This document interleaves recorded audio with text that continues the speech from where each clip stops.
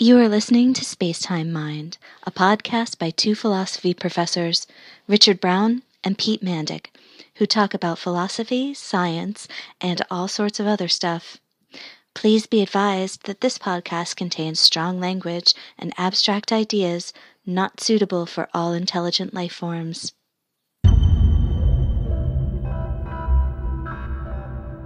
Ever since we dispensed with God, we've got nothing but ourselves to explain this meaningless horror of life. You're wacko. Well, I think that true self, that original self, that first self is a real, mensurate, quantifiable thing, tangible and incarnate. And I'm going to find the fucker. Space, time, Mind. space, time, space, time, Mind. space, time, space, time, Mind. space, time, space, time, Mind. space, time. I should somehow do a Jedi mind meld.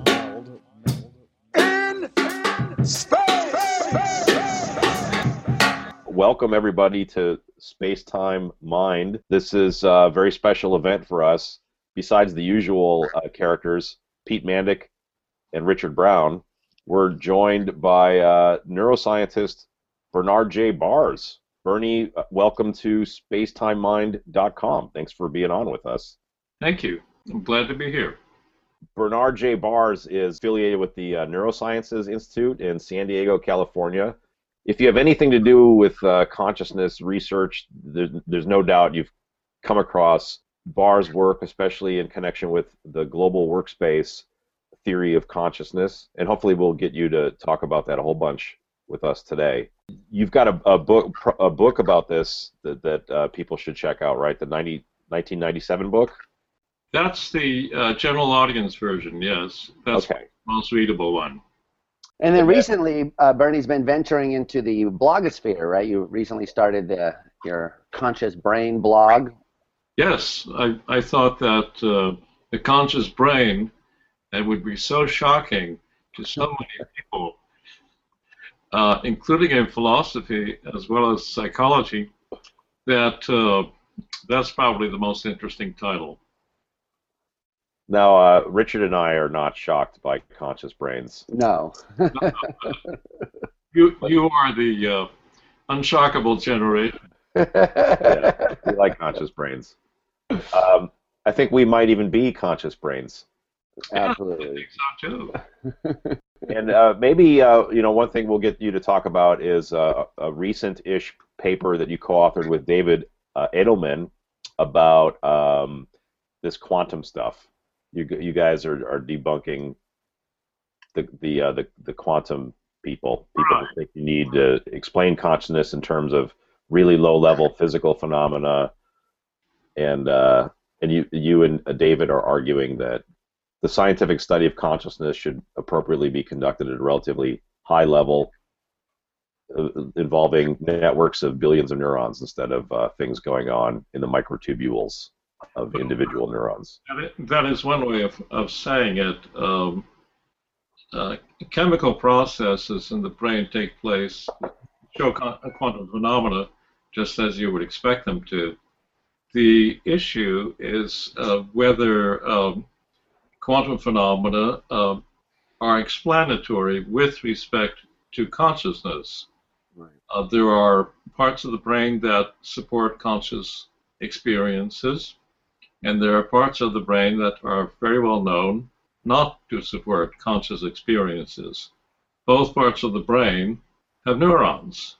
They all have microtubules. Yeah. In fact, plants have microtubules that have similar proteins to the ones in neurons.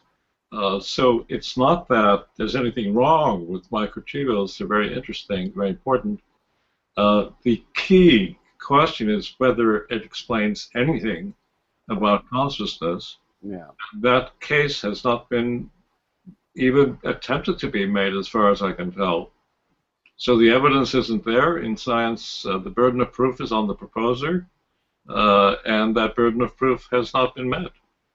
So Bernie, can I ask you about this? And I think I'm on your side with respect to these questions, but I'm not sure because the way I read like Stu's work, a lot of Stuart Hameroff. Yeah, exactly. A lot of and I met him recently at the Association for the Scientific Study of Consciousness meeting, which was in San Diego, and talked to him briefly about this stuff. And I'm not convinced by it, but I think it's interesting to think about. So I wonder, do you? It's not that you're against quantum. I mean, obviously, what you were saying makes a lot of sense. That quantum phenomenon occur in the brain all over the place because the quantum mechanical nature of reality is, to some extent, vindicated by science, and so that's got to be going on in the brain at some level. You're just disputing the claim whether those quantum phenomenon are relevant explanatorily to understanding how the mind works. That's really where you're right. So you think it could be in principle be the case that quantum computations turn out to be explanatory, like for maybe quantum computations enable a global broadcast or a global workspace. If that could in principle turn out, right? You're just claiming the evidence isn't in yet. It's a potential hypothesis. There are many levels in which you can get explanations for global workspace phenomena, and certainly the quantum level is conceivable. And then in good science, somebody has to prove it. It's really crucial that the burden of proof is on the proposer of the hypothesis. You can't just wave your hands and say, well, there's quantum mechanical phenomena happening in the brain, so therefore consciousness has to Right. No. No. Do you think that because I think that one of the things that these guys like is the idea that, and this I think is explicit in Penrose's work, and I think that Hameroff tagged along for this. I think what part of their idea is that they just have this very strong feeling that classical computation is somehow not enough to explain how the mind works, and so quantum computation has got to come in at some point. And then they say, okay, well then how, if that's right, then where would you look for that? And that's where the microtubules and stuff come in. But I wonder if you agree even with that first move that they make, that classical. No, this is one of these interesting theoretical, high-level mathematical descriptions that have not proved to be productive. For example, the whole Turing machine notion, very popular. Just not very productive in terms of explaining the brain. So you don't think it's computational models of neural functioning are doing the explanatory work? Is that what you're saying? I'm sorry, there's some kind of noise coming from Pete's end. I think I can't. I understand. Let's blame Pete. Yeah.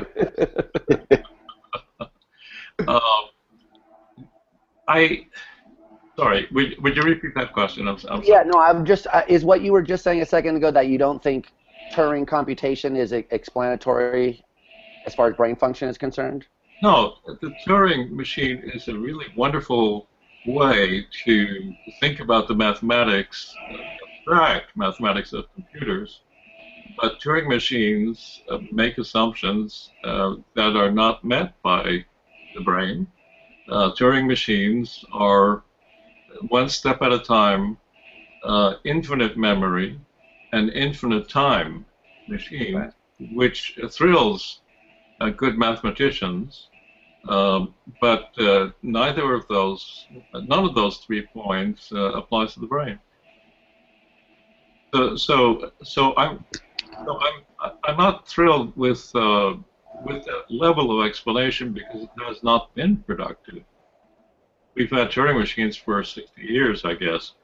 And they have not. I mean, they have helped in the whole mix of influences. They certainly helped in building the first computers, and they helped in just thinking about the process of computation.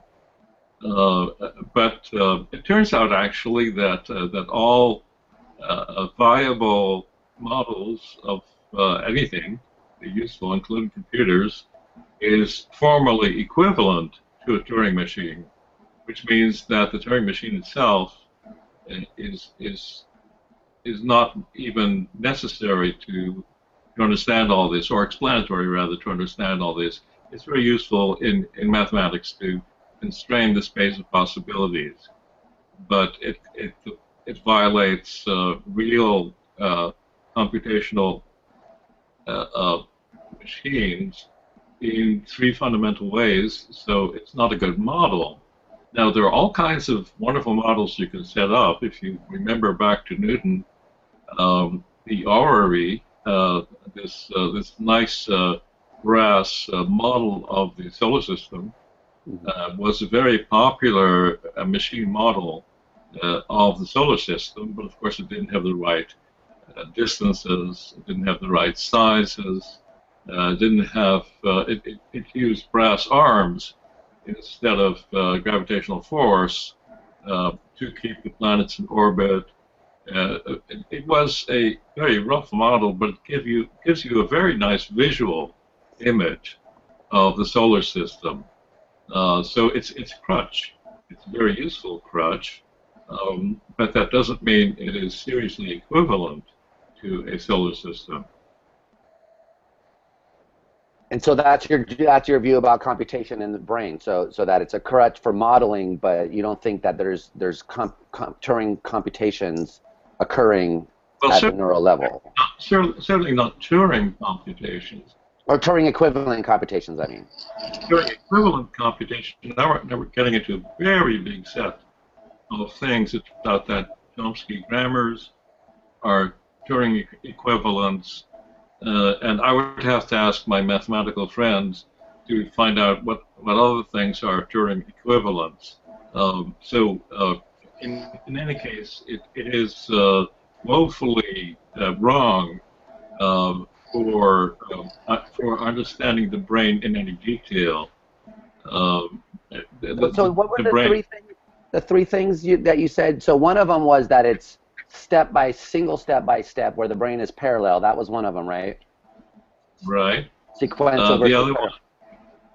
Right. The other one is Turing assumes infinite time to do a computation and infinite memory, and those three things simply do not apply, and do not apply to any physical computer at all.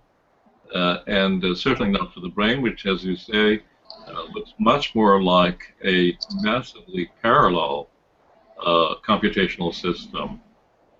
Let me just show you, if you can see this on camera, I'm not sure. Let me just show you an image of the brain. Can you see this from our book? Yeah, a little bit. This is going to be an audio podcast, so people won't ultimately be able to see it. But okay, cortex is a huge structure in human beings. It's not quite as overwhelming in other animals, but it's big enough, and it sustains the contents of consciousness, such as visual consciousness, the things we're visually conscious of. There's also a lot of unconscious stuff going on in cortex as well. But the cerebellum, which is right underneath it, turns out to have about the same number of neurons as the cortex. And it's been known for at least 100 years that you can take out the cerebellum in an animal and sometimes in human brain injury victims without abolishing consciousness. The normal consciousness goes on. What happens with people who have a bilateral damage to the cerebellum is that they are incapable of walking or manipulating objects with their hands and so on. They lose fine motor control, but they continue to have a flow of consciousness that is reasonably normal. And scientists, in order to talk about consciousness, always have to have a comparison condition. This is a useful comparison condition to keep in mind. Cerebellum does not directly support the conscious experiences. Cortex does directly support conscious experiences. So here's a comparison condition that's nice, and it really helps us to understand that in the case of Hameroff and Penrose, the cerebellum has just as many neurons, which all have microtubules, Right. which all have quantum level phenomena taking place, which are clearly important, but they do not differentially tell us why one structure supports conscious experiences and the other one does not. So that's the key argument. Right.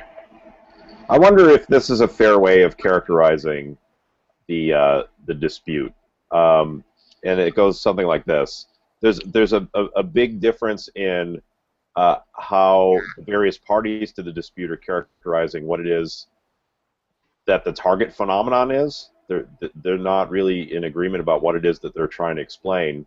As I read the global workspace theory, it's actually quite clear about what it's trying to explain. It's saying, there are all these various pieces of information that are processed in the brain. Some of them are reportable by subjects. In some conditions, there could be like a light, and the subject can tell you, "Oh yeah, I see the light."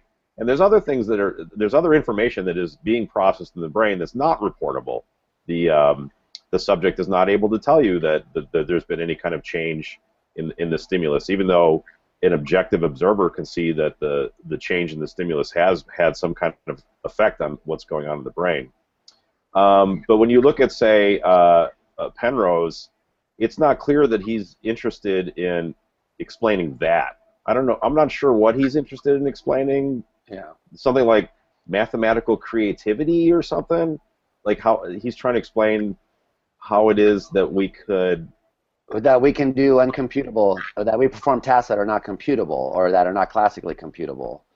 Yeah, Bernie, what do you think of that? Does that seem like a fair characterization of maybe where you and your interlocutors are disagreeing? That there's disagreement even about what the target phenomenon is to be explained? That's possible. Obviously, you have to ask the people who support that hypothesis to get their point of view on it. I have yes, you are right. They are not trying to explain the difference between conscious brain processes and unconscious brain processes. Well, unconscious brain processes are probably about half of what takes place in the brain in terms of a very rough estimate. It is certainly true that tons of stuff is going on in your brain right now that is not conscious.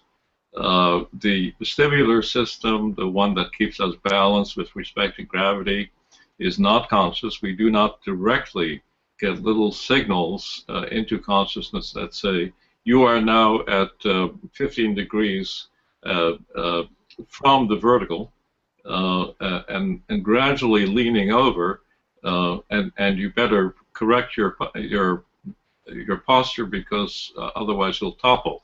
That it does become indirectly conscious because it goes to our visual system and it goes to our conscious body senses. But the vestibular system, which starts from those three little loops near our inner ear, is not itself a conscious system. That's right. But can I just ask you a quick question? I know I understand what you're saying, but let me just make sure I am agreeing with what you're saying. Do you think that you can't tell from introspection what orientation you're in with respect to the horizon, let's say? You can only tell through the visual and body senses. You cannot tell directly from vestibular input because that is not conscious input. So there are some senses actually that are conscious, and there are other senses that are not conscious. Right, but if you close your eyes, I mean, and you can still tell whether you're tilted or leaning forward, so there's no visual input. That's right, no visual input, but you still have your body senses. I see. Uh-huh. Right. And so how about like a dizzy, after I spin around, that dizziness is... Oh, sure. That's a bodily sense? That's not a direct awareness of vestibular swirlings. Well, it's certainly not direct awareness of vestibular activity. I'm not even sure what dizziness is. It's a good question. My guess it's probably a whole mix of things. They clearly have to do with our body position with respect to gravity, but it's not perceived directly on some sort of subjective display, if Right. you pardon that metaphor. Whereas audition is exquisitely detailed. When you listen to an orchestra or watch a movie, the visual system, and so on. The olfaction is perhaps the original sensory system, and if you're a French chef, you have a very, very rich and precise subjective display of all the qualities of smell and taste and mouth feel and all these different things. But there are other senses that do not have that quality. The other newly discovered sense along those lines, by the way, is the light detection system of the retina. There is actually a specialized system to keep us entrained to the day-night cycle, which is now turns out to be enormously important, of course, because it actually serves as a way to coordinate all kinds of other rhythms. And jet lag is the most famous example of a violation of that. And it's not that we have a particular jet lag subjectivity, right? Right. Whereas it is true that we have a visual subjectivity. Those are just two examples. Language is simply rife with examples of unconscious processes. So I started off with language, actually, and language is a very interesting domain to talk about unconscious processes. And at this point, I don't think there is a single language researcher in the world who does not recognize that. The inner machinations of my mind are an enigma. Interesting. So you know, there's a lot of stuff I want to ask you about in what you just said, but since you brought up olfaction, can I mention that? Yes, because I know that so in your version of the global workspace theory, it's really the thalamus and the cortex in various areas of the cortex involved in a back and forth communication, broadcasting and receiving it. Right. So that the cortex is kind of the audience, the Cartesian, the meat theater. It's not a Cartesian theater; it's a brain theater, so to speak. Right. And the thalamus is sort of projecting or playing to that theater. So that's the way, a pictorial way I think about your version of the theory. But as far as I understand this, and I'm not an expert on this, but I want to know what you think about it. As far as I understand it, olfaction is the only sense that doesn't go through the thalamus. Right. It goes right to the olfactory bulb. Right. So I wonder what you say about that, because clearly, like you said, it's probably the first sense, olfaction, most vivid sense in a lot of people. I certainly, in my case, I find it very vivid, phenomenologically, that is, I mean. But it doesn't look like it's going through the thalamus, and therefore it doesn't look like it's part of the typical broadcast. Right. So I wonder what you say about that. Walter Freeman about that a lot, and Walter has written a lot about that. The hippocampus, what really should be called the smell brain, I suppose, because it has olfaction, but it has lots of other things as well. The hippocampus is part of our ancestral brain, which emerged before mammals, so before 200 million years ago. And as Walter points out, the olfactory brain is really an autonomous sensory motor system, meaning that if somehow your olfactory brain were to run off by itself, it could do so, because it has both sensory and motor controls.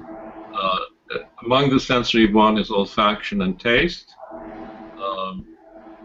but also the touch, and I believe that in ancestral four-footed animals called amnions, that all kinds of other senses are involved as well, but they are covered up. By the time you get mammals, they are covered up by neocortex and thalamus. There are proposals right now suggesting that some parts of the olfactory nerve function analogously to thalamus. So there's lots of interesting research going on, and the olfactory system and hippocampus, of course, have a huge amount of very important research going on. Right. The entorhinal cortex is also part of that pre-mammalian system. So can I just add, because I was having trouble hearing some of what you said because it was breaking up a little bit, but you talked about the smell brain, which sounded like you were saying consisted of the olfactory bulb and hippocampus, parts of the hippocampus like the entorhinal cortex. Hippocampus, entorhinal, and all those tiny little doohickeys at the very center of the brain, normally called part of the medial temporal lobe. That is rather misleading because this is really our ancestral pre-mammalian brain that has grown into our brain. Let me just mention, though, that by certain criteria, hippocampus is cortex, so that it's an ancestral cortex, but it has major features similar to the cortex. The only thing is that it doesn't have the 6 layers. The more ancient cortex has 3, 4, and 5 layers, whereas the neocortex, the mammalian cortex, has 6 layers. But it turns out that you can tell a very good story claiming that hippocampus is a piece of cortex. So, and that's why you're happy to say that it's can be a place where contents become conscious. Exactly right, yes. Well, wait a minute. I want to slow you guys down a little bit because you know, there's one way of hearing what the global workspace theory of consciousness is, and also what the phenomenon is that's to be explained, whereby stuff concerning whether smell does or doesn't go through thalamus, or whether the hippocampus is similar to cortex or not, as irrelevant as whether there's like quantum stuff going on in microtubules. One way of thinking about this is that, you know, what matters is that there's information that's globally broadcast within a creature in such a way that it enables reportability, and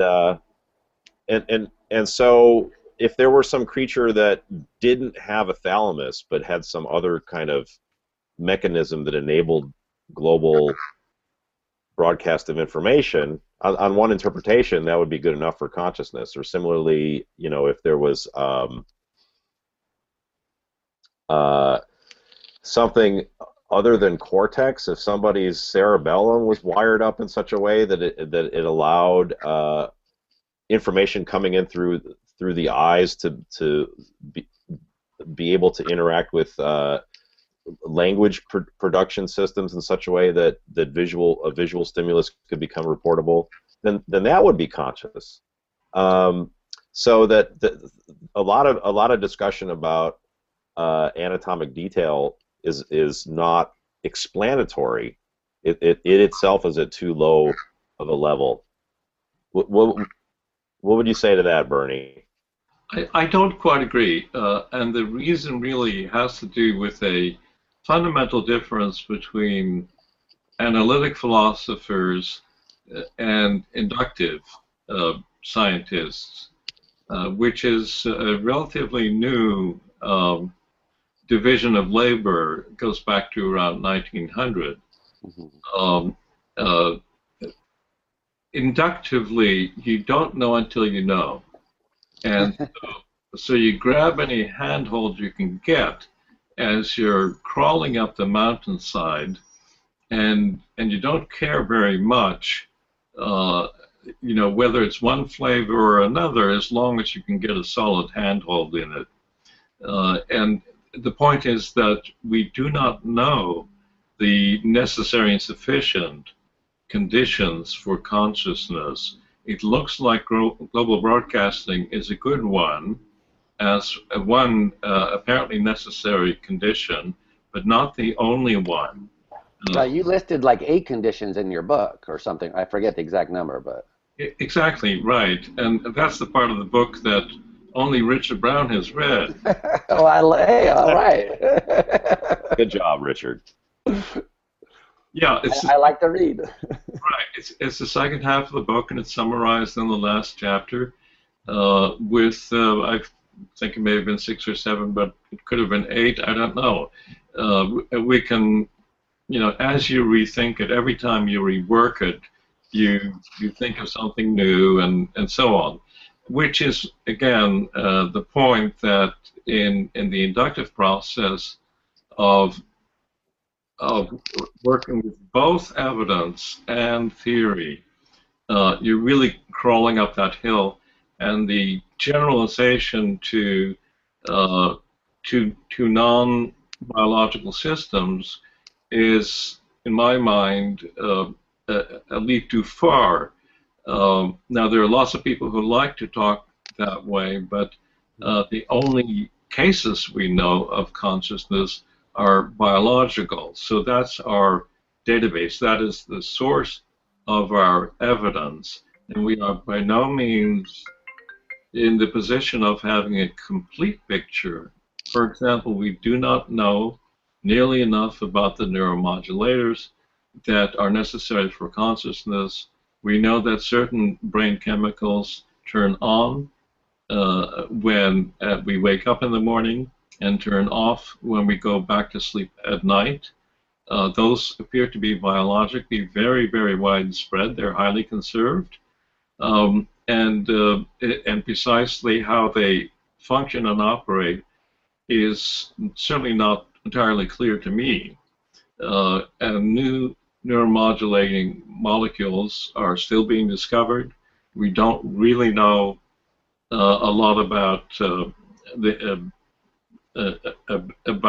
cortical columns, Right. And so on. So there's just a tremendous amount. Excuse me. There's a tremendous amount that remains to be discovered. So Right. Oh, sorry. Go ahead, Pete. Go ahead.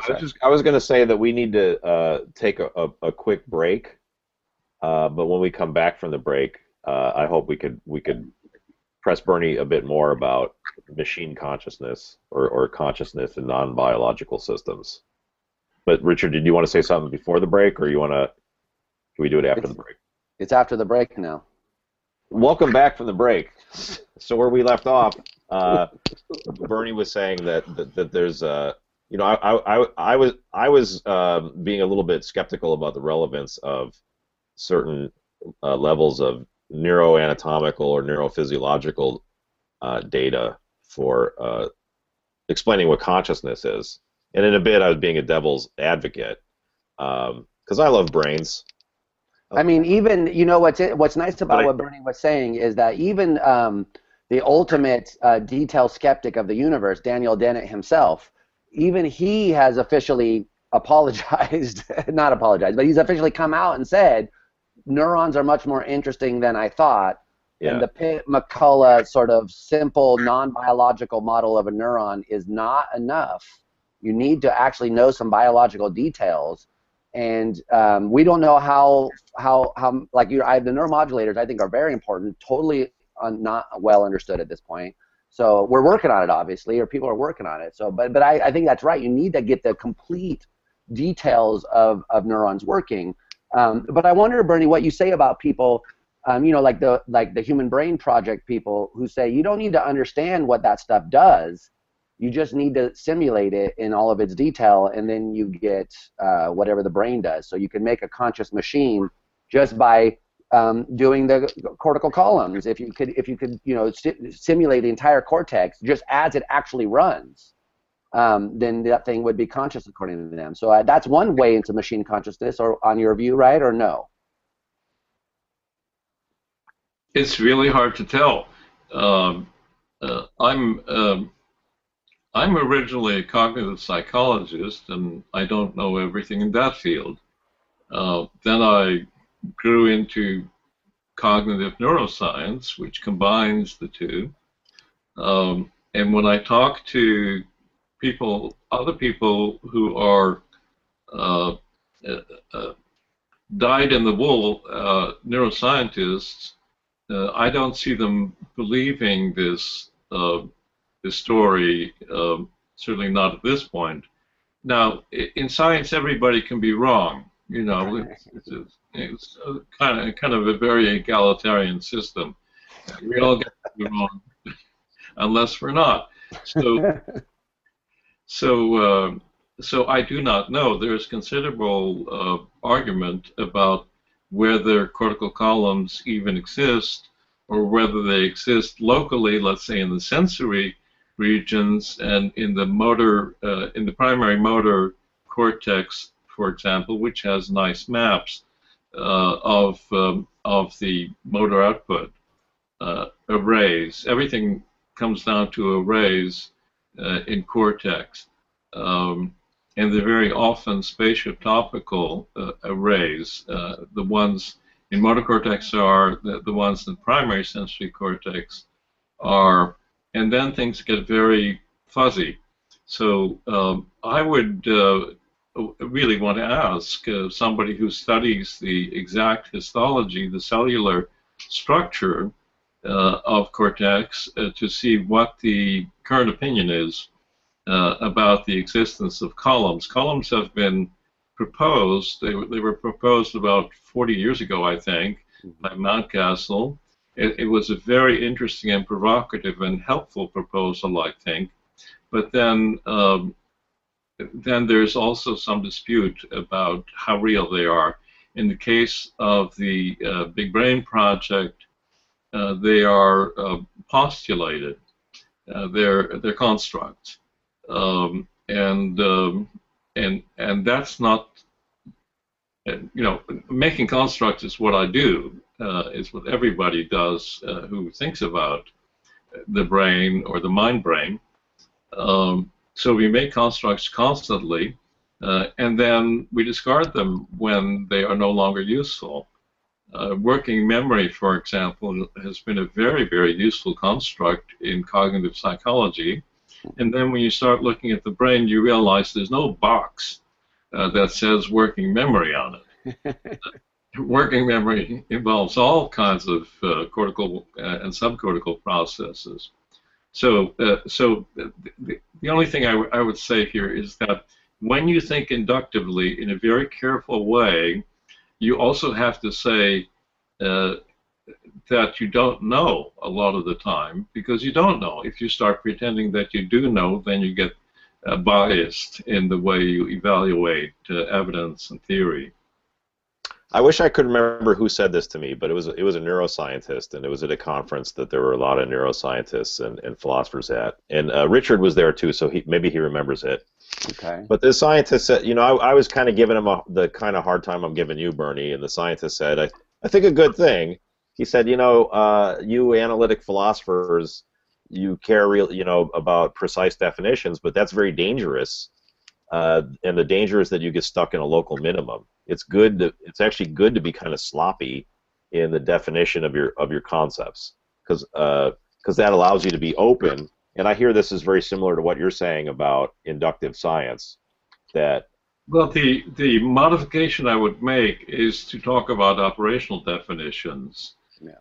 Because a lot of the time that's what we use. That's our basic crutch to crawl up that mountain. And operational definitions, we start off, as you know, with some observation, and then we get enough confidence in the observation to say, well, that's a very good measure of what we think of intuitively as selective attention. Right.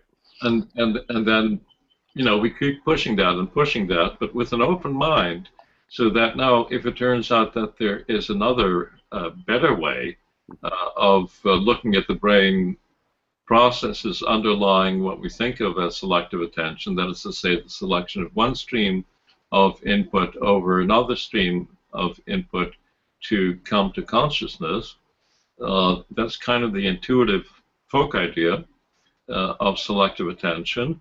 If there turns out to be a better way, we keep on looking for a better way, and ultimately this thing distills down into a much richer and deeper understanding of what selective attention really entails. Right. But I'm going to keep pushing in a direction that's pro-functionalism and pro-artificial intelligence, because I think this is kind of interesting to see your reaction to it. You said that working memory, there's no box. There's no single module in the brain that we could say, there you go, that's working memory. But you're pretty comfortable still talking about working memory and saying that that's a useful construct, right? Sure. Yes. You wouldn't be an eliminativist about memory or say that, like some neuroscientists say about free will, we've shown that there is no such thing. There is such a thing. It's just a very complicated story about what its relationship is to the brain. And if you want to understand further what working memory is, you would give some kind of functionalist or information processing story about it. You'd say, like, there's certain information that's present in the stimulus that can be retained for a certain amount of time, right? There's a certain capacity to it. Other memory systems might have a different capacity or different decay rates. But this is all done at a relatively abstract level. It's abstracting away from physiological or anatomical detail. Yeah. Right? With regard to AI, I've been working for a couple of decades, I think by now, with Stan Franklin, who is a distinguished AI researcher, also tremendously interested in the human mind and brain. So Stan and I talk about the relationship between AI modeling and the whatever it is we're trying to understand here. As far as I'm concerned, AI is wonderful. I got the notion of a global workspace from Alan Newell's research group at Carnegie Mellon in the 1970s, who really worked it out beautifully and showed that it was functional. It actually did a great job at the time with speech recognition, which still is a very hard problem. And the reason why Newell's group used this global workspace architecture was to get multiple knowledge sources interacting with each other and kind of voting on the acoustical input. Speech is really a very hairy thing to study because it's an acoustical signal which is basically analog, and it bounces. It gets generated by our vocal tract, which is a physically rather complex system, and the muscular control of the vocal tract is enormous.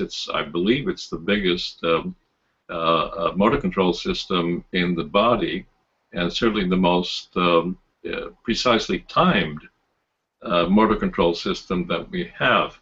And so when you get this signal going out into the world, it gets absorbed by some surfaces, it gets bounced off all the other surfaces, and of course it differs depending upon whether you have a mouse or a lion, because the size of the vocal tract is so radically different.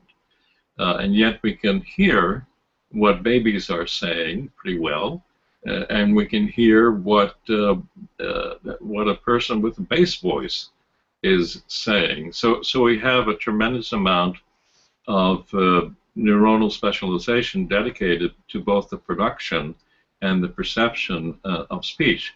This is a very hairy system. Yeah.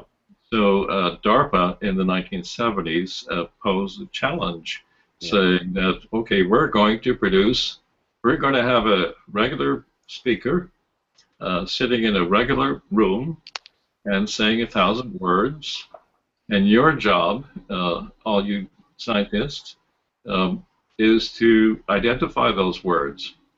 That's a tough task, and so you had a syntax processor, you had a lexicon processor, you had a phoneme processor, had an acoustical processor, and so on, all of them looking at this signal and voting on what they thought that utterance was out of 1,000 possible words. And it worked. Okay, that marks the approximate halfway point of today's episode. We're going to pause for a quick break, and when we come back from the break, we'll continue our discussion with neuroscientist Bernie Bars. We will be right back.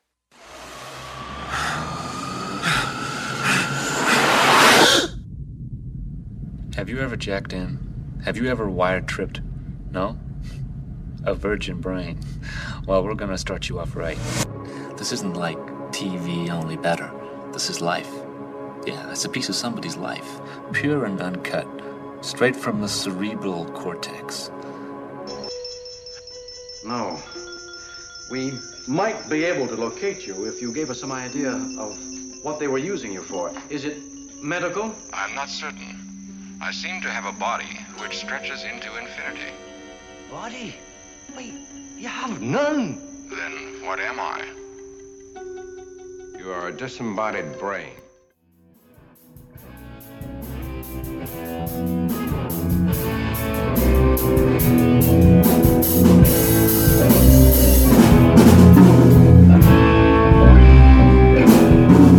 Give me a brain!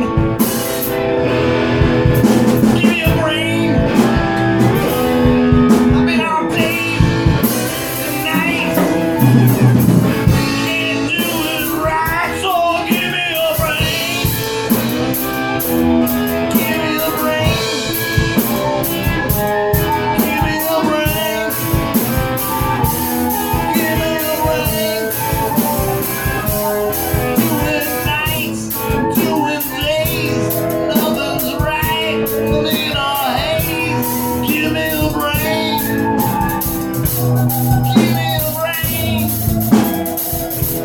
Give me a brain. Give me a brain. Give me a brain.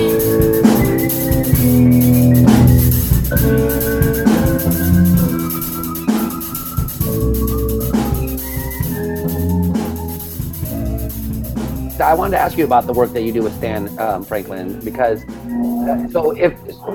I'm not sure what your conclusion of that was. So if he's working on actually modeling the global workspace, the global neuronal workspace, you're saying that's, I mean, I take it where you were going with that is that's a useful crutch, that modeling and understanding that, but that you don't get consciousness out of even like extending that process. I don't think we have a conscious machine, or Stan has a conscious machine, even though he's worked at it for 30 years. But say you gave him 130 more, would it be a conscious machine then?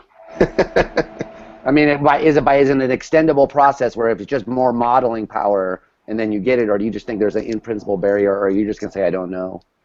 I'm going to end up saying I don't know because I don't know. Yeah. But do you have a suspicion, like a gut reaction, an inkling?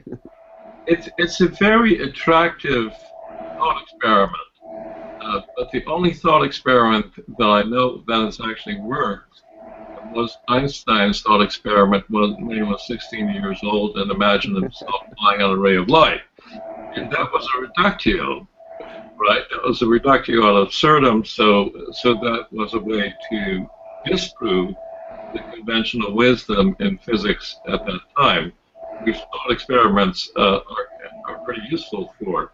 I do not know of any thought experiments that count in the sense that an actual experiment does. Right. I agree with you. I think about the role that thought experiments play, and I don't think that they get any credentials by calling them Gerdunken or whatever experiments, like some people like to do. But I do think that, I mean, I don't want to change the topic too much, but I do think that part of what scientists do is think about counterfactuals and think about ways the world that you could interfere with the world and make guesses about what would happen if you did. And so those, in that sense, then thought experiments always precede actual experiments, or typically precede actual experiments. The key for scientists, the important heuristic is to think about possible experiments that are testable. So, right, and so, but I would just say some of these have led to testable stuff. You know, Dennett's famous example is the false belief test. That was a kind of a thought experiment, and then they went and found, they did, I mean, maybe too much research on it actually, but it became an important thing. And so sometimes I'm not defending weird thought experiments. I'm just saying thinking about ways the world could turn out to be is useful, and that's related to thought experiments. That was the only a limited claim that I was trying to defend. Yeah, look, I'm not going to criticize anybody for thinking, and then. You know, life is short, art is long, and we have to utilize our time as best we can. So we use heuristics, little rules of thumb that have worked before to narrow the search space. Because the search space obviously explodes. We have a combinatorial explosion of choices, and so from a working point of view, from a practical point of view. How do we turn out to be the most productive? And my way of doing that is to think of hypotheses that are testable. I have to say, by the way, that I did in 1988. I did not anticipate the brain imaging revolution, which has suddenly made a huge amount of this quite testable in extremely convincing ways. I never imagined that would happen so quickly. I mean, you might say it's happened so quickly, so fastly that the global workspace theory has almost become a canonically accepted or background theory, in the sense that a lot of people are working with it, and a lot of people who think they're arguing for something which looks like, which they think is a novel theory, really just turns out to be another like piece of the puzzle of global workspace theory, or at least that's what it seems like to me a lot of the times. Right, and you have to remember that Aristotle and Plato had essentially a global workspace theory. Oh, really? And they thought well of it, so that's a good recommendation too. So, I hate to have to do this, but I feel like we need to bring up qualia. Oh, you had to ruin the good science party. Now, people that hang out in consciousness circles know that for some researchers, that is consciousness.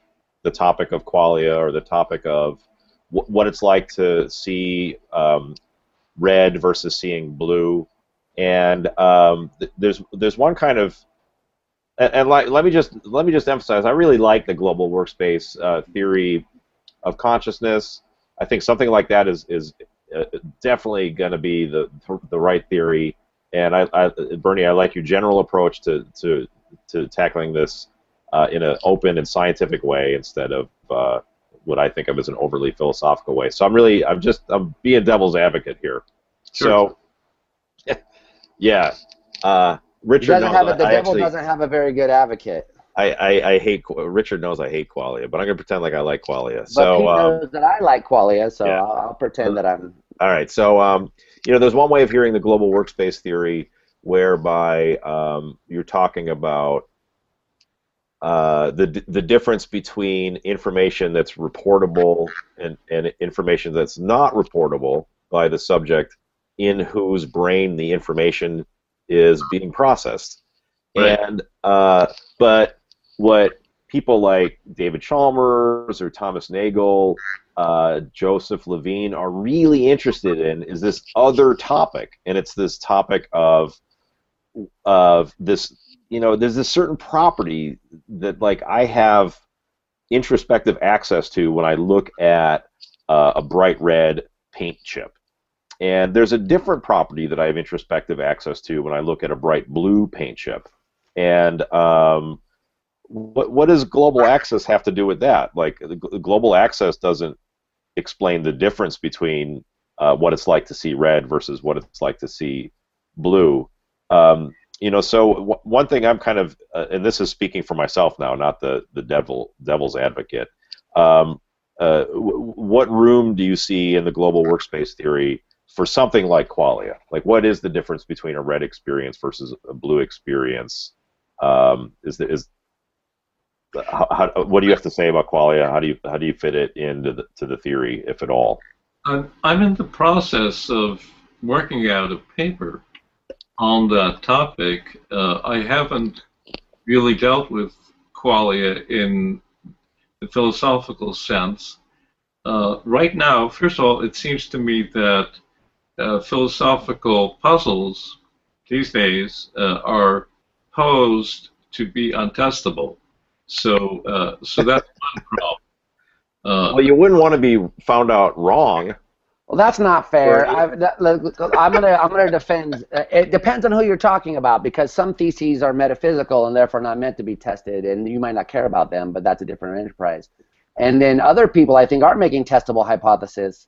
And I know, Bernie, you don't like some of these people. Their views, I mean, you don't like.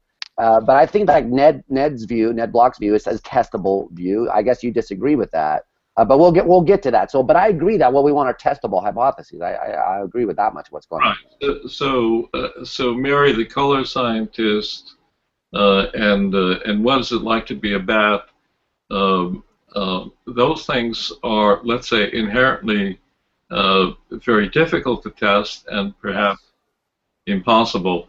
But in any case, we don't have to worry that the answer will come up too soon before we retire. So there is an issue there about posing puzzles that keep scientists scratching their heads because they have no idea how to approach it. There is a more constructive way to deal with all these things, and that is to look at the long history of color theory, which in modern times started with Newton's prism experiment. And Newton used perfectly subjective criteria for judging that the incoming sunlight was pretty much white light. It's actually not quite white light, it's broad spectrum whitish light, depending upon the kind of day you have in Cambridge, England.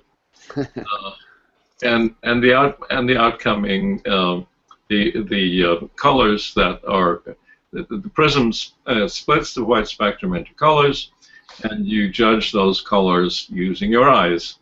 So that's an entirely subjective thing, but of course it is well shared by other subjective beings, so that you get a very good consensus among observers.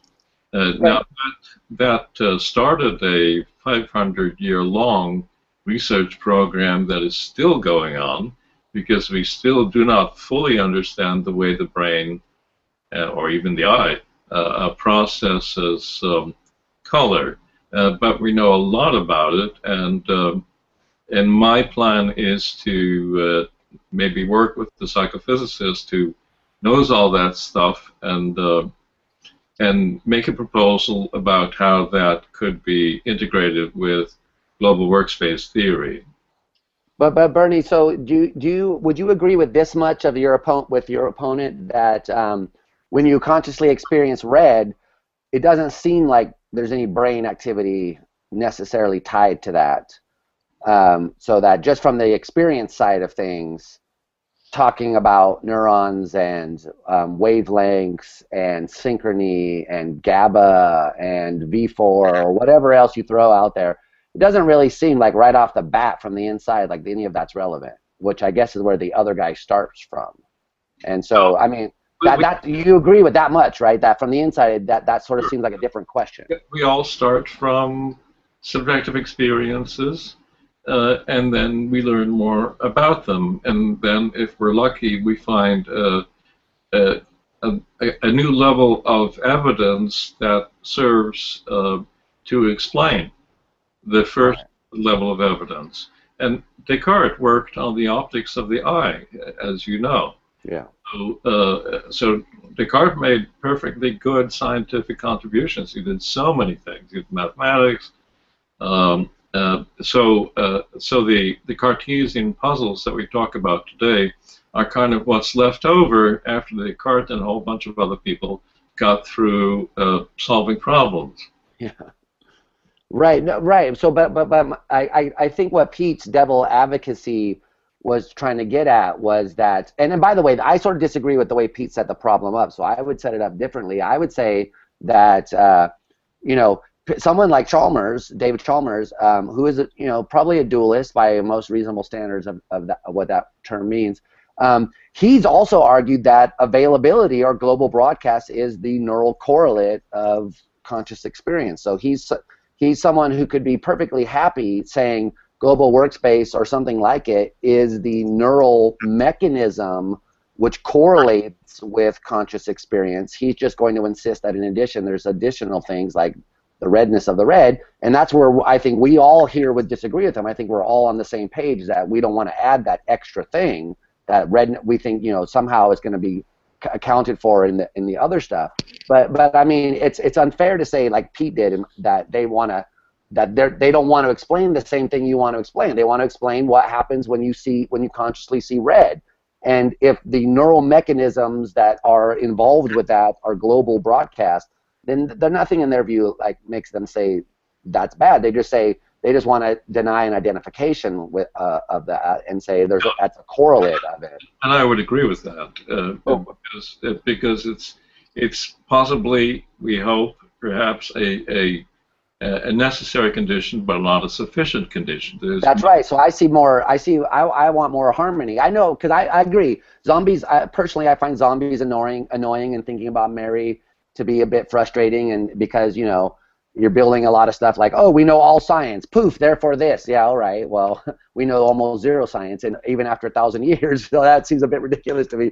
I mean, this is something I think you appreciate, and that's what I like, is that when you look at hominids on Earth, 100,000 years of a human being-ish things, 400 years of mathematical science. Well, all right, so we got a ways to go here. We're nowhere near the end. Yeah. You get the feeling that people sort of feel like we're sort of near the end sometimes. Right. But what do you guys think of this? If you're interested in harmony, here's a harmony proposal. So the what global workspace gives you is an account of what it means for some piece of information to be conscious information versus unconscious information. Conscious information is globally accessed or globally accessible, whereas the unconscious information isn't. And then the question about qualia gets answered by saying that, well, qualia has to do with what the piece of information is.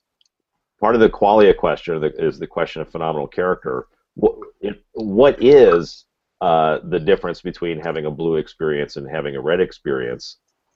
That's not going to be the difference between being globally accessed versus not globally accessed. It's going to instead be the difference between encoding information about one kind of spectral information versus encoding some other spectral information, or maybe some kind of complicated thing that has to do with opponent processes in early cortical vision, or maybe even subcortical processes. So the question of phenomenal character isn't a question of state consciousness.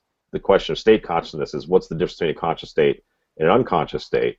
But given two different conscious states, what makes one the red one versus the blue one is going to be, well, what information is encoded, what information is being processed. Right. First of all, the word access has too many different meanings. And sometime soon I have to write a little paper talking about all the different kinds of access that are meaningful in But, this. really quickly, have you read Sid Kuder's work or his article he had in Trends of Cognitive Sciences a while ago, where he has this idea of partial access, that there's many levels of access, and it happens at many different levels in processing. So you can have access to phonetic stuff, you can have access to degraded information, partial information. So I think that's an important point. I wonder if this is in line with what you're saying. Yeah, if you have a PDF copy of that and you can send it to me, I would like to read it. That's certainly true, but even that is assuming that the notion of consciousness being facilitating access between different brain functions is itself unambiguous. I don't think it is, and one of the notions of access that I proposed in the 88 book was the access of an observing ego system to sensory information, for example.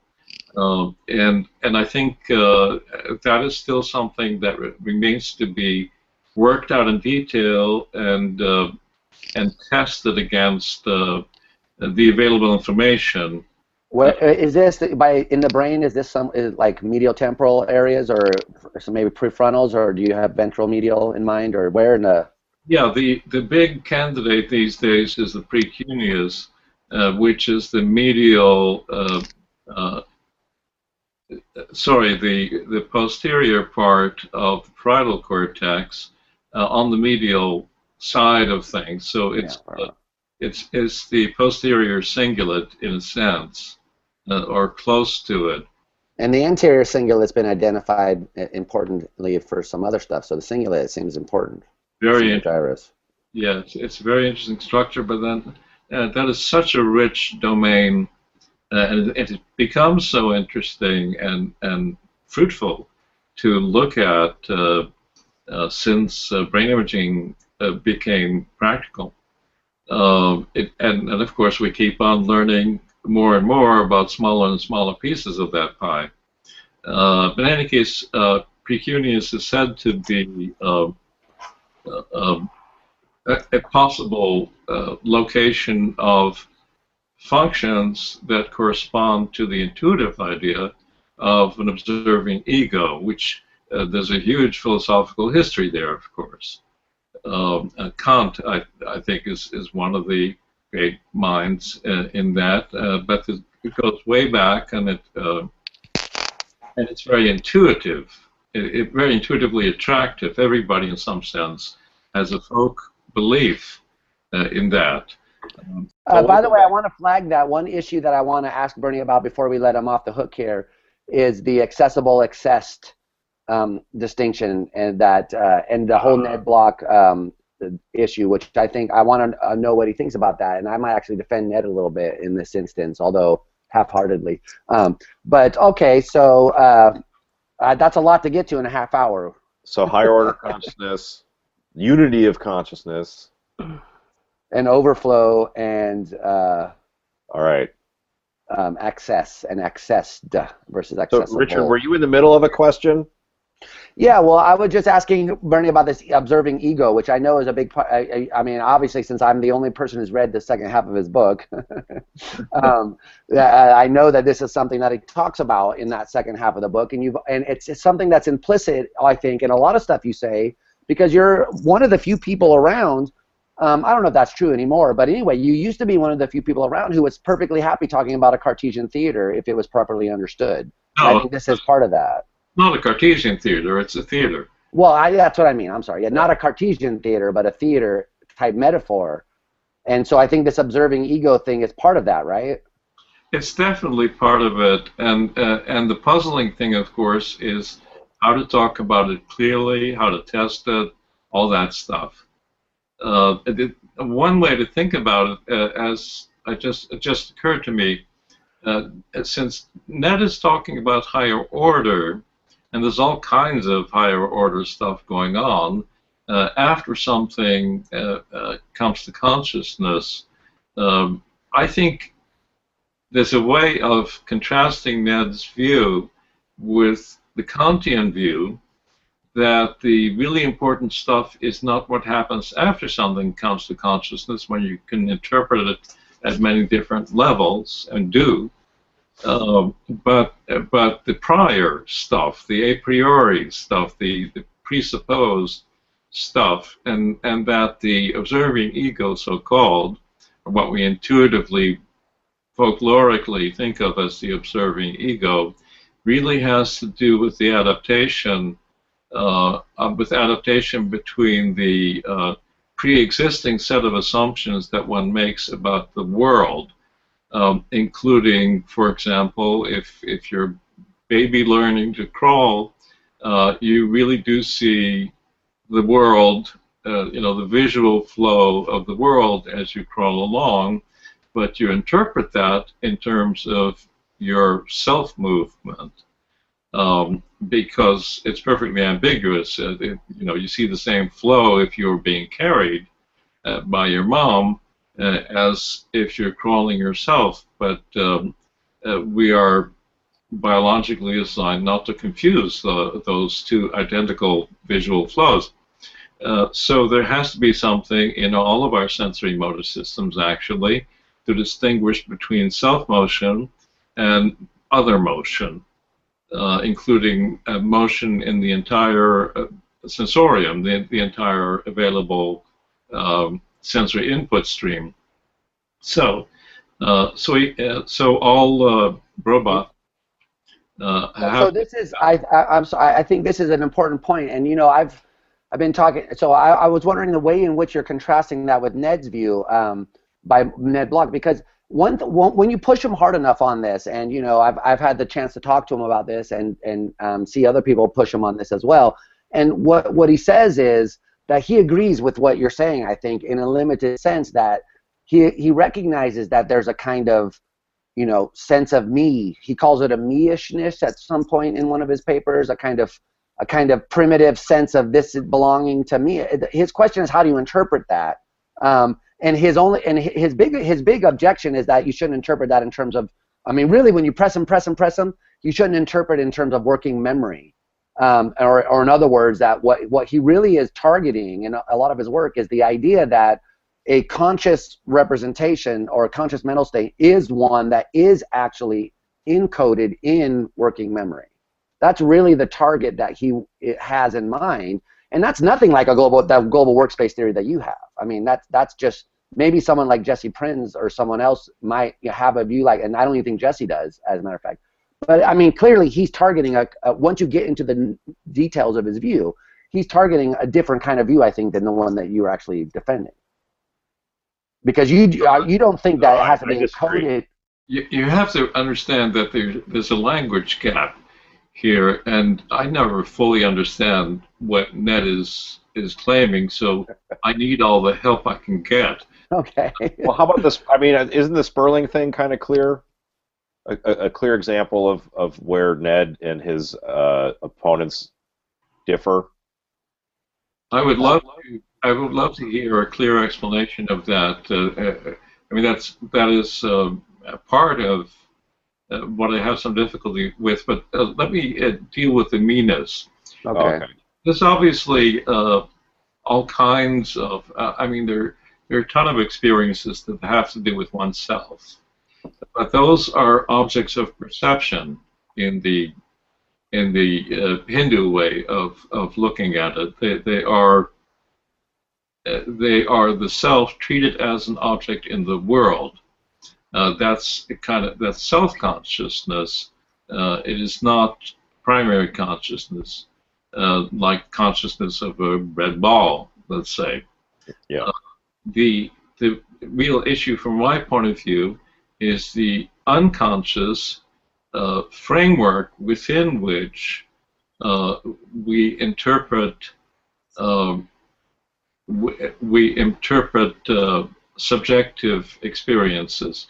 So again, think about being the baby who crawls along the floor and runs into a red ball, and what that baby needs to properly perceive its visual environment. One of the things that really needs is in some sense a point of origin of some, let's call it a Cartesian space, where you want to know how far you are away from that sharp object that you know you don't want to bump into.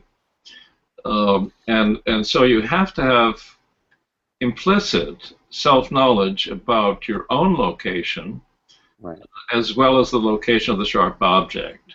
So by implicit, so you don't think like place cells and grid cells in hippocampus and the way that they are synchronized to theta oscillations, and that doesn't provide enough information? I mean, do you really need to bring a self into it? Isn't that a... Maybe that's part of it, yes, that whole system. But there's an implicit self, right? It's like... Actually, if you ask people, where's your real self located, they will actually point to, well, according to some studies, they will actually point to about an inch behind the top of your nose, which may be perfectly correct from an optical point of view, for example. Yeah, they are their LGN. They are their LGN, right? Or their so this is, but this is inferred, obviously, right? Which is not to say that it's unimportant, because if the baby doesn't know where it is going to hurt itself by bumping into that sharp object. So implicit knowledge about oneself is crucial, and we clearly have a ton of it.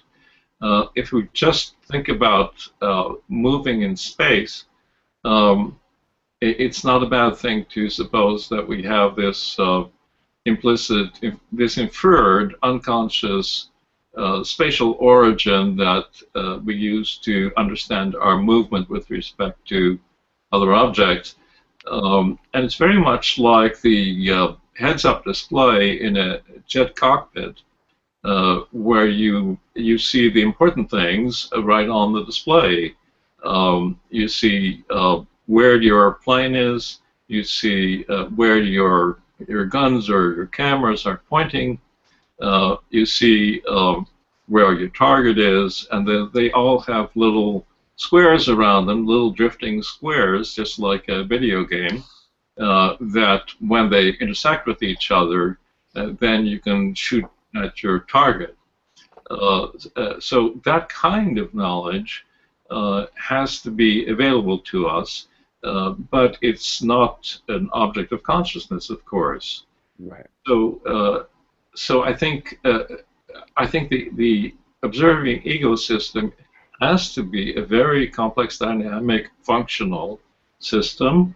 It appears to be associated with parietal cortex, and possibly in ancestral forms with hippocampus, place cells, all that. Parietal cortex in the neocortex is just enormous. It's very, very large. And it is believed to have both egocentric and allocentric maps of the visual space. A critique of pure reason? What's this? Oh, just some book. It's pretty cool. The possibility of apodictic principles? What's that? Well, I mean, he's using the word oddly here because he wants to prove an a priori body of synthetic knowledge is exhibited in the general doctrine of motion. Because he wants to prove an a priori body of synthetic knowledge is exhibited in the general doctrine of motion. But of course, he takes it as a given that universality and necessity can't be reached by empirical processes. That the a priori is not. So this gets me back to, I'm glad that, unless Pete, did you want to follow up on this? Because I wanted to steer it back towards, I think, a way that this connects to the thing we were talking about just a second ago. I was going to try to get it back to higher order thoughts. Is that what you're going to do? Yeah, I'm going to get it to no higher order thoughts, which is similar. All right. Sorry, Bernie? Quickly before you get to that, if Kant is right, as you've described him, Richard, then there is a kind of access between the observing ego and the contents of consciousness. Okay, and I just wanted to say that the word access is very attractive, but there are many different kinds of conceivable access. All right. Right. So that's exactly that. I'm glad you said that. So that's sort of what I was going to get at, is that on the thing that Ned wants to argue against is a version of what he calls cognitive access. So he wants to, his position is that consciousness overflows or outstrips what he calls cognitive access. And then you go, that's interesting, because he admits there's multiple kinds of access, and he says, I'm interested in cognitive access. And you go, well, what does that mean? And then he says, oh, I mean encoding and working memory. And so he has this view that there are, whether it's true or that must be true, but there are people out there, he says, who make the following claim, that consciousness just is having contents encoded in working memory, whereas Ned's view is the things that are conscious are just simply the things which are broadcasted but not encoded. So he says it's availability or broadcasting, not receiving or being accessed. It's accessibility, not access. So he wants to make that distinction and talk about, put it in your terms, I think, Bernie. He would say what's conscious is what's globally broadcast, whether it's accessed by any particular system or not. It's just the broadcasting of it that is what consciousness is, according to him. Yeah, and I would not claim that. Right. Because it's not the necessary and sufficient conditions. One of the additional necessary conditions would seem to be this observing ego part, which in the 88 book I argue corresponds to a hierarchy of contexts, which by now I'm calling frames because the word context has been ripped off by somebody else. So you want to be unambiguous. So frames seem to be the more currently the better word to use. Right, and so this is where I think that we can try to make some progress on this, because what Ned wants to do is actually try to do it's to figure out some ways to test the different views, whether or not your view or his view is right. And that's where the Sperling stuff is supposed to come in. And more importantly, in my view, the Amsterdam paradigm, I think that's that's a better case to think about. And Sperling kind of anyway. So should we describe Sperling for the listeners? Yeah, go ahead. So in the classic Sperling experiment, you're presented with an array of letters, and there's three rows. Paradigm, right? Yeah, and there's 3 rows of letters, and there's 4 or 5 letters in each row. And I thought it was just 3. Oh yeah, I'm not sure how many letters. There's definitely 3 rows. It's 3 by 4, I believe. Yeah, 4 letters in each row, and if you present these 12 letters to somebody, and then you remove the presentation and say, okay, tell me how many letters you saw, they will, there's some average number of letters that they will give you. But if right after you take away the display, you play a tone, and it's one of 3 tones: a high tone, a medium tone, and a low tone. And the subject is instructed that high means correspond to the top row, low corresponds to the bottom row, the medium tone corresponds to the middle row. So after you remove the presentation, you play the tone, and the prior instruction is just tell us the letters that correspond to the tone row. They now are able to recall more letters. They get all the letters in that row. It's more letters than they got in the whole report condition. They do better in the partial report condition than in the whole report condition. And now, crucially, the tone comes after the visual stimulus is no longer being displayed. Right. And also, otherwise they can just focus. Pardon me. Right. It can be any row. Yeah, that's right. So what Ned Block wants to say about this stuff is that he's he's conscious of all 12 of the letters. He's conscious of more letters than he's able to report in either the partial report or the whole report condition. That he also says he himself has been a subject in one of these, and he claims that he had this phenomenology of hold on. Right, of experiencing all 12 letters. So look, let's put it in the way that's most congenial to what the actual thesis that he's arguing for is. Yeah, here's what he's. I was trying to do that. No, you weren't actually. You're setting it up in a way that makes everyone want to jump on it and attack it. Let's set it up in a way that makes it sound like a reasonable empirical result from this empirical paradigm, which is what his claim really is. So here's what is. So let's translate this. What the experimental results established is that the representation or the information contained in the 3x4 grid is globally broadcast. That's what the experiments show us, is that information is available to multiple systems. And the way that you know that is because you could play the tone at any one of the 3 levels, and you can get that information. You can access that stuff. And so it must have been available for you to access. So the thing is broadcasted. That's the first thing that the Sperling thing suggests, is that the information that is actually broadcasted, but not all of it is. But not all of it is accessed. Only part of it is actually accessed to the point where you can say these are the identities of the letters. So that's what the experimental results seem to suggest, is that the information is there, but you don't access all of the information. So that's reasonable, right? Everyone here agrees with that? Yeah, so just be real clear. So like after all 12 have been taken away, you can play any of those 3 tones, and the subject will be able to get all 4 of the items from the corresponding row. So then that suggests that the information is accessible, but not actually accessed, except unless you play the right tone. Would you agree with that, Bernie? That much of it? Yeah, that's close. I'm always a little hesitant to say that we know the full story. No, but I suggests this is a reasonable interpretation of the data. Okay. So, and then let me add one more thing to it. So now we can make this in a way that maybe Bernie will like, maybe you won't. I'd be curious to see what you say. So let's say that there are different kinds of access, and one kind of access that's going on there is from the ego system, and what the ego system is accessing is something like this.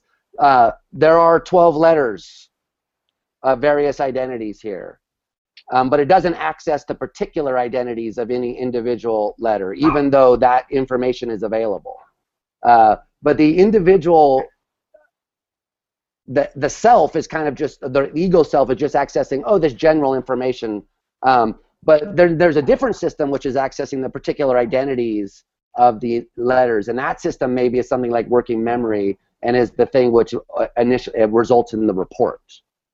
Yeah, the 88 second half of the book version is that the very process of identifying the stimuli is itself an adaptive process in which the lower part of the context hierarchy is shaping itself according to the input, so that you have a space, a little bit like a Tononi, a high-dimensional space of possibilities, and the act of perception, of conscious perception, involves adaptation of presupposed knowledge about visual scenes, for example, about colors,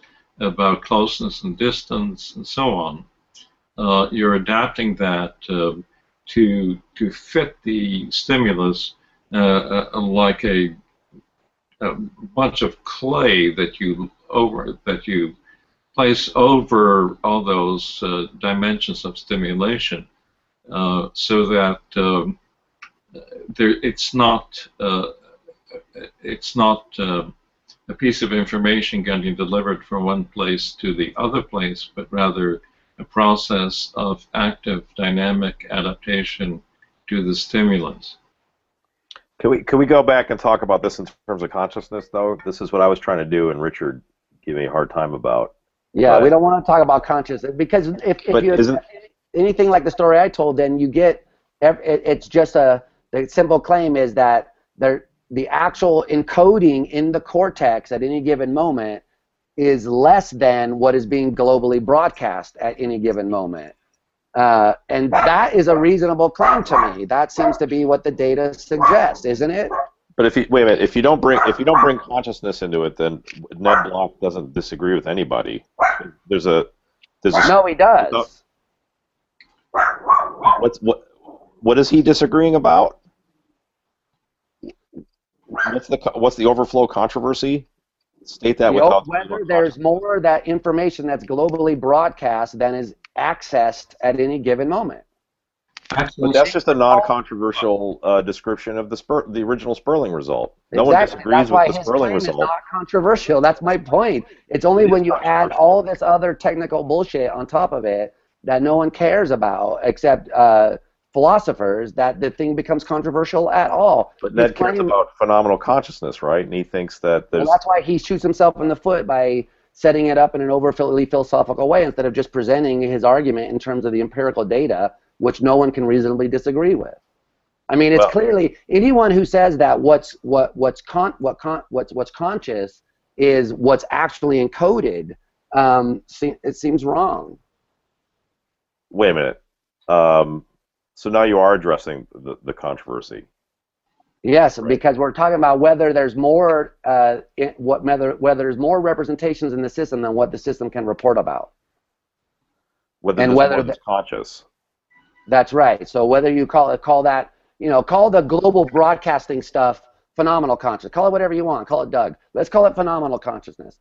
Call the stuff which is actually encoded in the cortex access consciousness.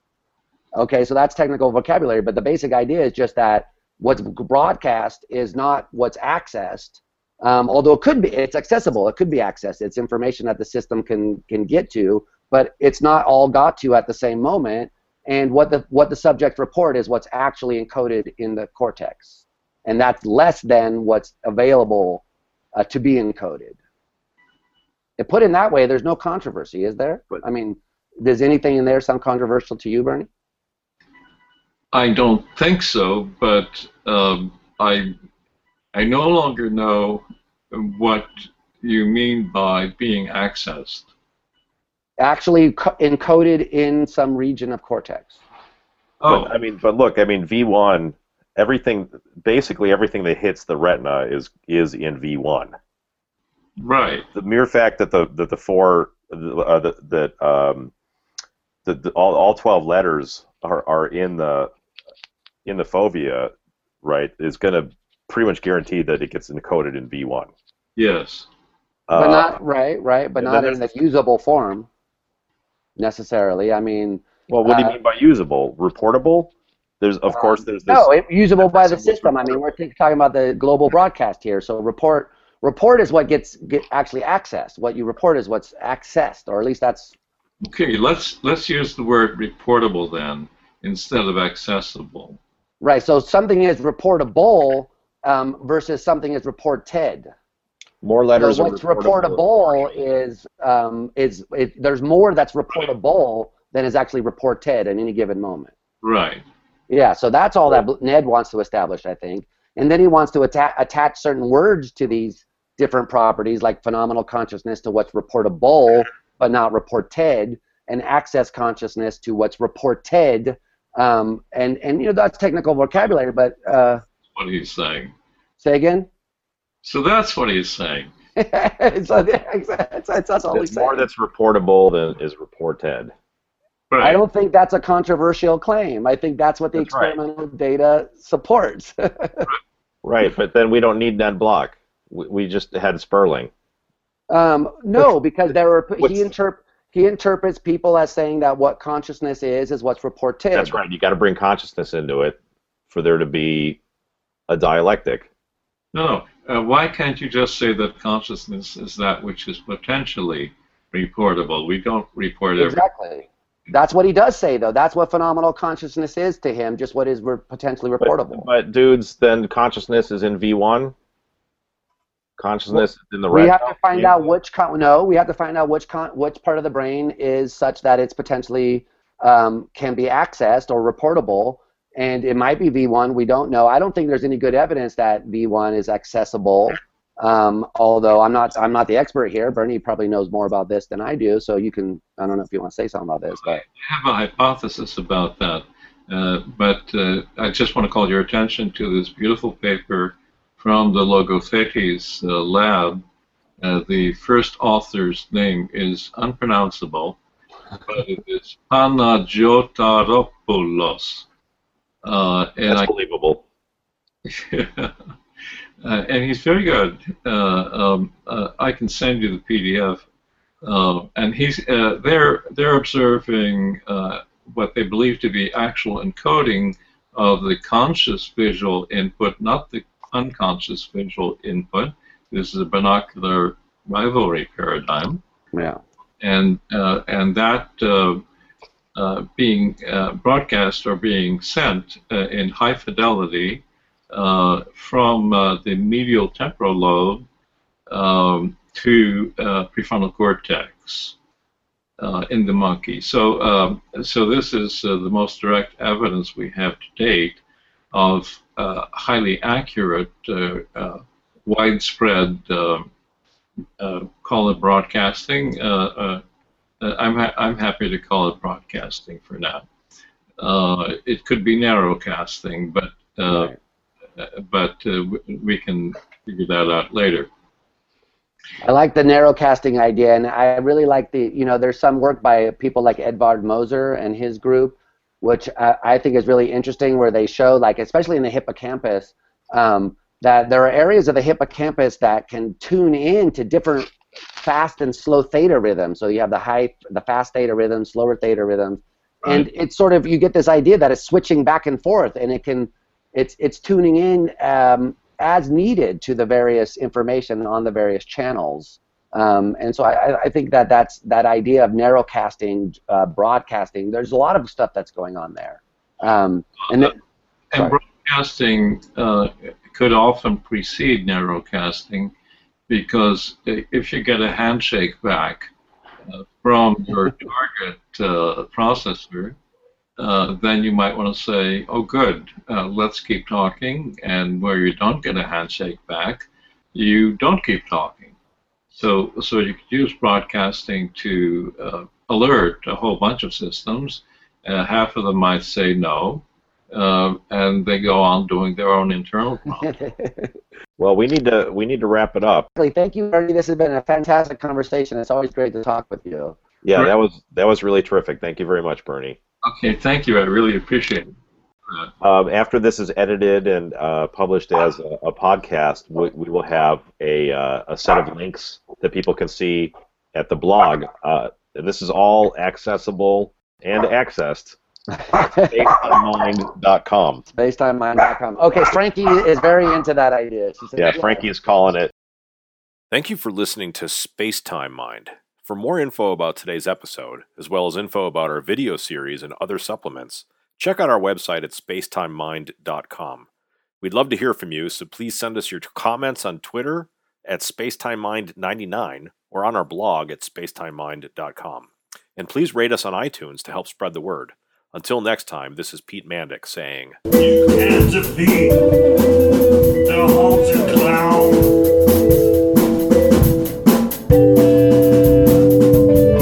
People see what's on the street. They're in commune with the haunted clown.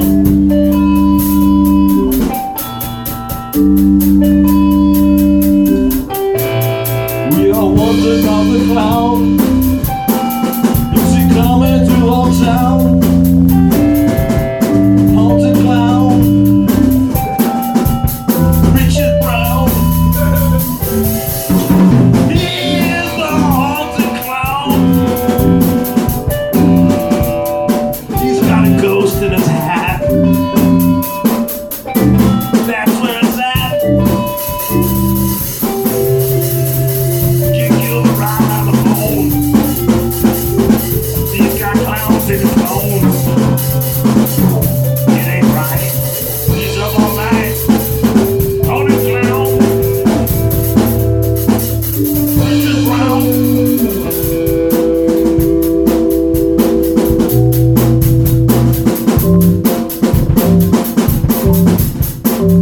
once saw a barn full of haunted clowns. People were standing around the block just to see them. Wow. All right, let's return to the planet Earth.